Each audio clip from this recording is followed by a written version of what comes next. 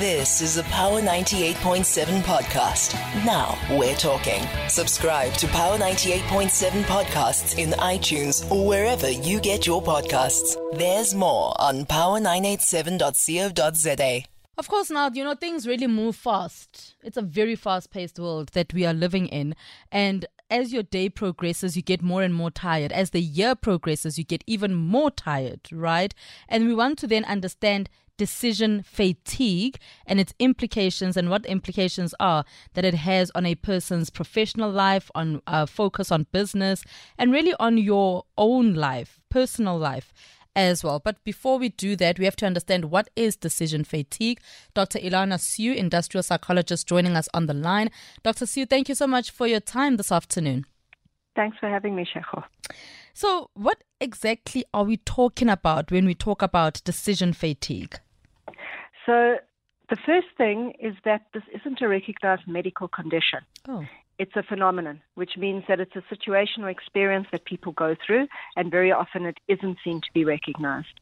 Basically what it is the more decisions you need to make in a short period of time, the more exhausted and drained you become. And not just mentally, but emotionally and physically. So it's as if you become empty. If you start off your day like a bucket filled with water, every decision you make takes a cup of water out of you until that bucket of energy is completely depleted. And it's unconscious. You don't know it's happening. Sure. What are then the signs that one should look out for? So what you'll probably see is that the caliber of decision starts to deteriorate, which means that your optimal solution for a business isn't met. People start to make impulsive decisions. They no longer consider options. They may be confused. You may see a lot of irritation or short temper. And there are also physical signs. You'll see people slouching. They're sighing. They're rolling their eyes when they ask something. They just look tired. The droopy eyes or dark rings under their eyes. Might complain about headache. May avoid you. Also procrastinating. I'll deal with it later because I just can't deal with it now. So those are the signs you'll start to see. I actually thought that you said you will deal with the issue of procrastination later. So, Dr. Sue, those signs, sound like a person that is just tired, that is just plainly tired. But how then does it work in the way that they want to make decisions, right? How does that affect their actual exhaustion and fatigue? How does that affect their decision-making skills?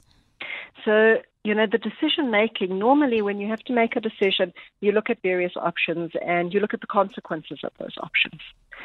What happens when you're in a state of fatigue is that you don't care. You reach the point that it doesn't matter what the outcome is. It doesn't matter about the well-being of the business or the well-being of others who have confidence in your decisions.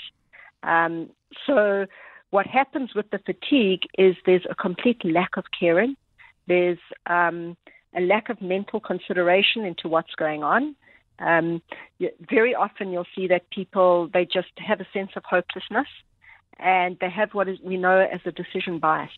So they go to whatever is most comfortable to them or what is known to them. So instead of looking at new options, we did this last time, it was okay, so we'll do it again. So that's the impact. And on a person's work performance, someone that is not necessarily an entrepreneur, doesn't have a business, how does it affect decision fatigue, affect them in their workplace? So in the workplace, you'll start to see that relationships are damaged. One of the reasons being the short temper, a lot of negativity. And negativity, unfortunately, it's contagious. So people don't want to be around negative people. But you will see relationships start to fall to pieces. A sense of control, where you had the ability to, I know that this person's going to be in control, they're autonomous, everything's going to be okay. That respect and that status starts to slip. People just don't want to be around that kind of person. And if someone notices the caliber of decisions starts to go down, you don't ask that person to make the decisions anymore. And of course, there's always workplace gossip. What interventions can be put in place once, let's say, an entrepreneur, like I see myself, that sure, I'm not making the right decisions, or even an employer sees that, things are just not going right because of decision fatigue? So as always, self-awareness is the best way to deal with things, because the person is looking for help. You sometimes do see denial because it's embarrassing. I don't want to tell you that I can't cope with my job. I don't want to tell you that I'm overloaded. You might think less of me. You might think I'm incompetent. But if you've got someone who does have that self-awareness, they can deal with their own well-being. So things like sleep and exercise and allowing yourself downtime have a phenomenal impact on decision fatigue. Also, that way you can start to choose which decisions you can delay until you have more energy, what you can delegate, and that's a decision in itself. So if you can limit your actual decisions and have the relationships with others where they can share the decision making with you, because otherwise you're unable to detect the impact you have on others. Direct and common interventions are to move environments, to move into nature, to try and engage in conversation. As a psychologist, I'll always go that route, talk, open the discussion, let's see how you feel. Organizing sessions with a professional to work through your emotions and your thoughts and how this limits yours and your team's productivity. No, go ahead, Dr. Sue, you can finish your thought. No, it's just, companies can also prioritize what's most important and stretch out the decision-making deadlines that aren't as important. So, Dr. Sue, how then do I personally recognize that I'm not just fatigued, but even my decision-making has gone haywire? We hardly look at ourselves and, how we are feeling and what's happening. We always just want to keep going. But how can I recognize that something is not right now? So generally, people will feel that they just can't cope and that sense of helplessness. But something like even watching your own productivity, looking at what you get through in a day, if it's possible to look at the company figures, see is the company performing as well as it should be. We call it presenteeism, so you're there but you're not there. That's the opposite of absenteeism. When you're not at work here, you're there, but you're not really there. And listen to how people are talking to you and see their approach to you. Also to get input from a team. If you've got the relationship with the team, that's phenomenal. So those are signs that you can start looking out for. Something else you see is people start to eat junk.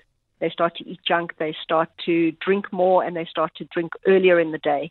It's a self-medication. That sounds very dangerous in itself. To already be so tired, and then you're going to have junk food that's going to drain you even more, and have alcohol that's going to drain you even more as well. 100%. I mean, like you say, there are other things that people can do, going out into nature and so forth. But, some people also have a tight budget, so they can't necessarily, go to the gym or, clear their mind in that way. A simple walk, Dr. Sue, that could work? So, I cannot tell you how beneficial a walk is. It's been proven that it clears the mind.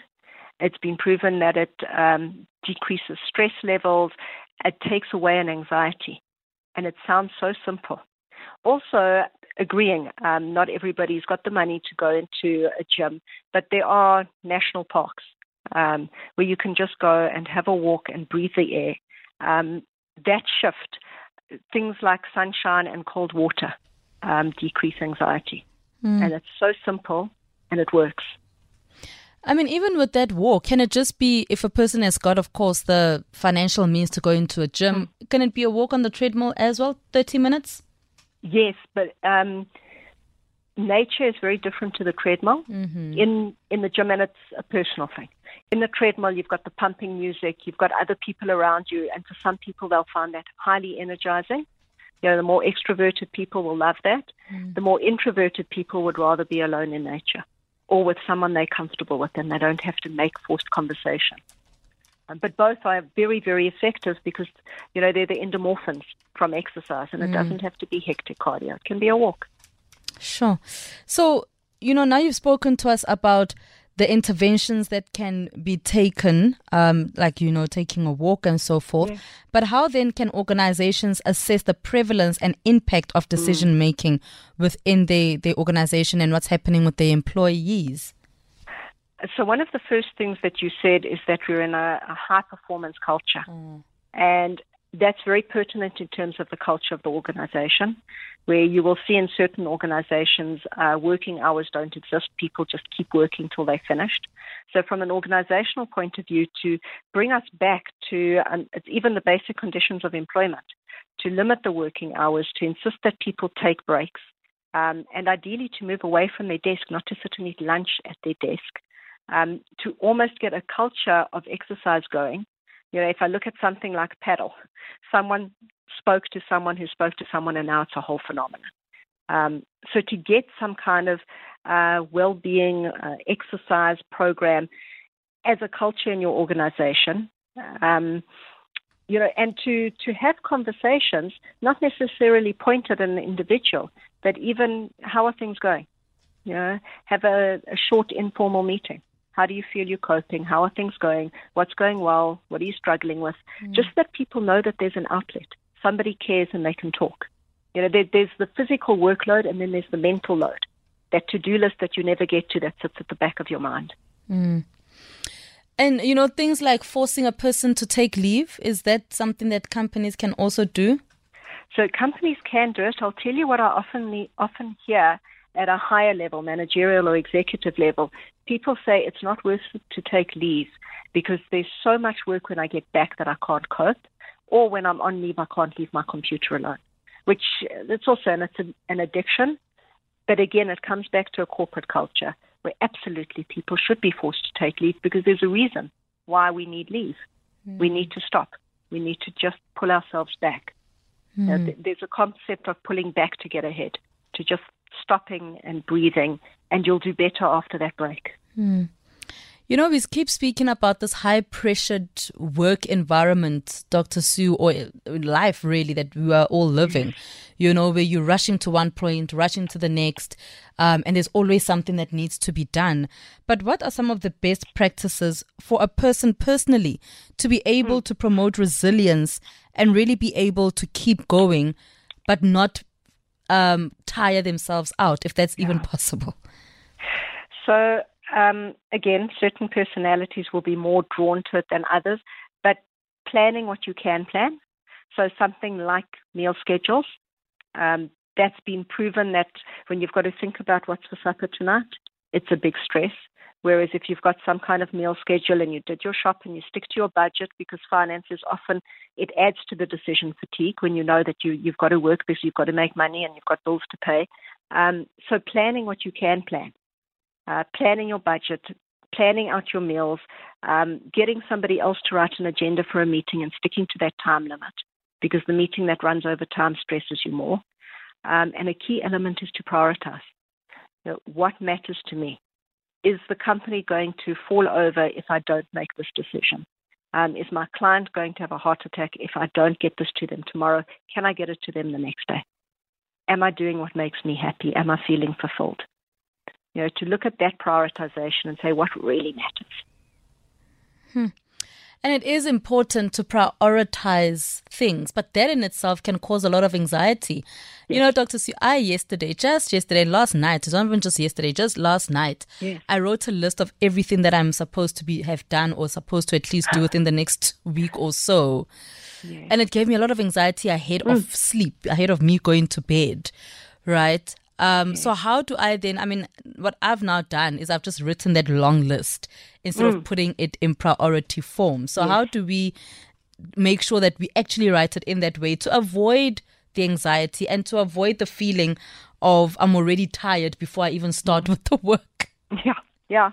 So firstly, it's great that you made the list, because one of the things that people struggle with is I have so much to do, I don't know what to do. But if you can get that out of yourself, if you can write it down, then for a lot of people, they stop obsessing because now they know they're going to do it, they've written it down. So yes, prioritizing, just numbering 1, 2, 3, 4, 5. something that I often recommend to people is do the low-hanging fruit. Do the things that you can tick off quickly and easily that aren't going to take a lot of time and energy so that your list starts to shorten. The reality is you'll always add things to that list. But if you can knock things off, then it's not 20 things. It comes down to 12 or 10. And then how long roughly will this take me? And, there's also the principle that your work will stretch to however much time you have. So if you've got 1 hour to complete a document in, you'll take an hour. If you've got 3 hours to complete it, you'll take 3 hours. So to try and limit the amount of time you give yourself to do something, because how much better would it really be if you take the extra time? And you spoke earlier about people actually talking, that, listen, I'm feeling tired. But that won't always be seen as a positive trait when you can admit that you are feeling a little bit drained. And I suppose then that's why we would come to Dr. Sue, right? Because there's no judgment. No judgment. And we are able to happily talk about it. But how then, and I suppose we shouldn't even be having to think about phrasing this, especially with people that, you love and people that you care about, that you want to share about how you're feeling. But is there a way that we can phrase it so that it does not come about as though we are lazy, especially this time of the year? I mean, it's just the beginning of the year, but some people are already feeling so tired. Oh, absolutely. Because the year has started with a bang. I think, yes, certainly they're non-judgmental environments, something that's certainly arisen. It started with the millennials. It's very prominent with the Gen Zs, is the importance of well-being, the importance of your mental health and taking time, and people speaking very openly, which is fantastic. It's one of the great things that generation has brought in, but certainly also to reframe. So instead of saying to someone, I'm absolutely exhausted and I can't cope, to reframe it in terms of, I've got a lot of immediate tasks to do and a lot of choices that I have to make, and I'm not quite sure where to start on them. And that starts a conversation. It's not saying I'm exhausted or pathetic or anything like that. It's just saying there's a lot going on, and I'm feeling a little bit hectic. Everyone's feeling that way. It just opens that conversation. I think most people would choose quite carefully who they speak to. You don't want it to be a career-limiting move. Absolutely. Definitely don't want that. So how then do we measure, Dr. Sue, the efficacy of interventions aimed at reducing decision fatigue? And then how do we adapt these strategies based on the outcomes and ensure that they give us a longer solution to decision fatigue? So the first thing would be to look either in every job. You've got figures, you've got levels of productivity, the numbers of phone calls you make, the number of sales. Are there less accidents? Is there less irritability, less temper? Are people engaging more with others? Are their relationships healthy? Do they act autonomously? Are they making their own decisions? Do they give the impression, and that's important, give the impression that they've got a sense of control? And also just to check in terms of how good is the intervention, things like light and temperature and noise in the office environment. Is that working for people? And then always to directly ask, how are you doing? And do you think that this is working? And if it's not working, what should we change? There might be a slight problem with that how are you doing question, right, yes, Dr. Sue, for some people, yes, because depending, of course, on their employer or what type of manager they have, or what type of lover they have even, yes, they might feel that they're not being listened to, or it's just a question to ask, just to pass it out the way. So how can one feel I'm actually being asked this out of genuine care, and so my response should be one that would help the next person understand where I'm at? So that's a very, very important point, and thank you for making that. If it can't be how are you doing, it could be what's working well and what can we do better, which takes it away from the personal. It objectifies it. Do you think there's anything the company can do to help the employees? Again, take it away. People will use themselves as a frame of reference. They will, even if they say it's not about themselves, they need to identify with it before they speak. And as you say, absolutely in the personal life too. In the personal life, you don't want to tell someone you're not coping, because sometimes then you can't give them the time and attention that they want, and you don't want to lose that relationship. But again, from where I come from, if the relationship is solid and stable, you should be able to be having these conversations, not necessarily showing all your vulnerability, but at least being able to say things are a little bit crazy at the moment. I've got a very hectic 2 weeks ahead. Thank you for that, Dr. Sue, and really for unpacking this and how we can also speak out about how we are feeling, especially around being tired. Thanks for your time. Thank you very much. Dr. Ilana Sue, industrial psychologist, they're speaking to us about decision fatigue, how to make those right decisions even though you may be feeling tired, but the explanation as well about decision fatigue. You've been listening to a Power 98.7 podcast. For more podcasts, visit power987.co.za or subscribe wherever you get your podcasts.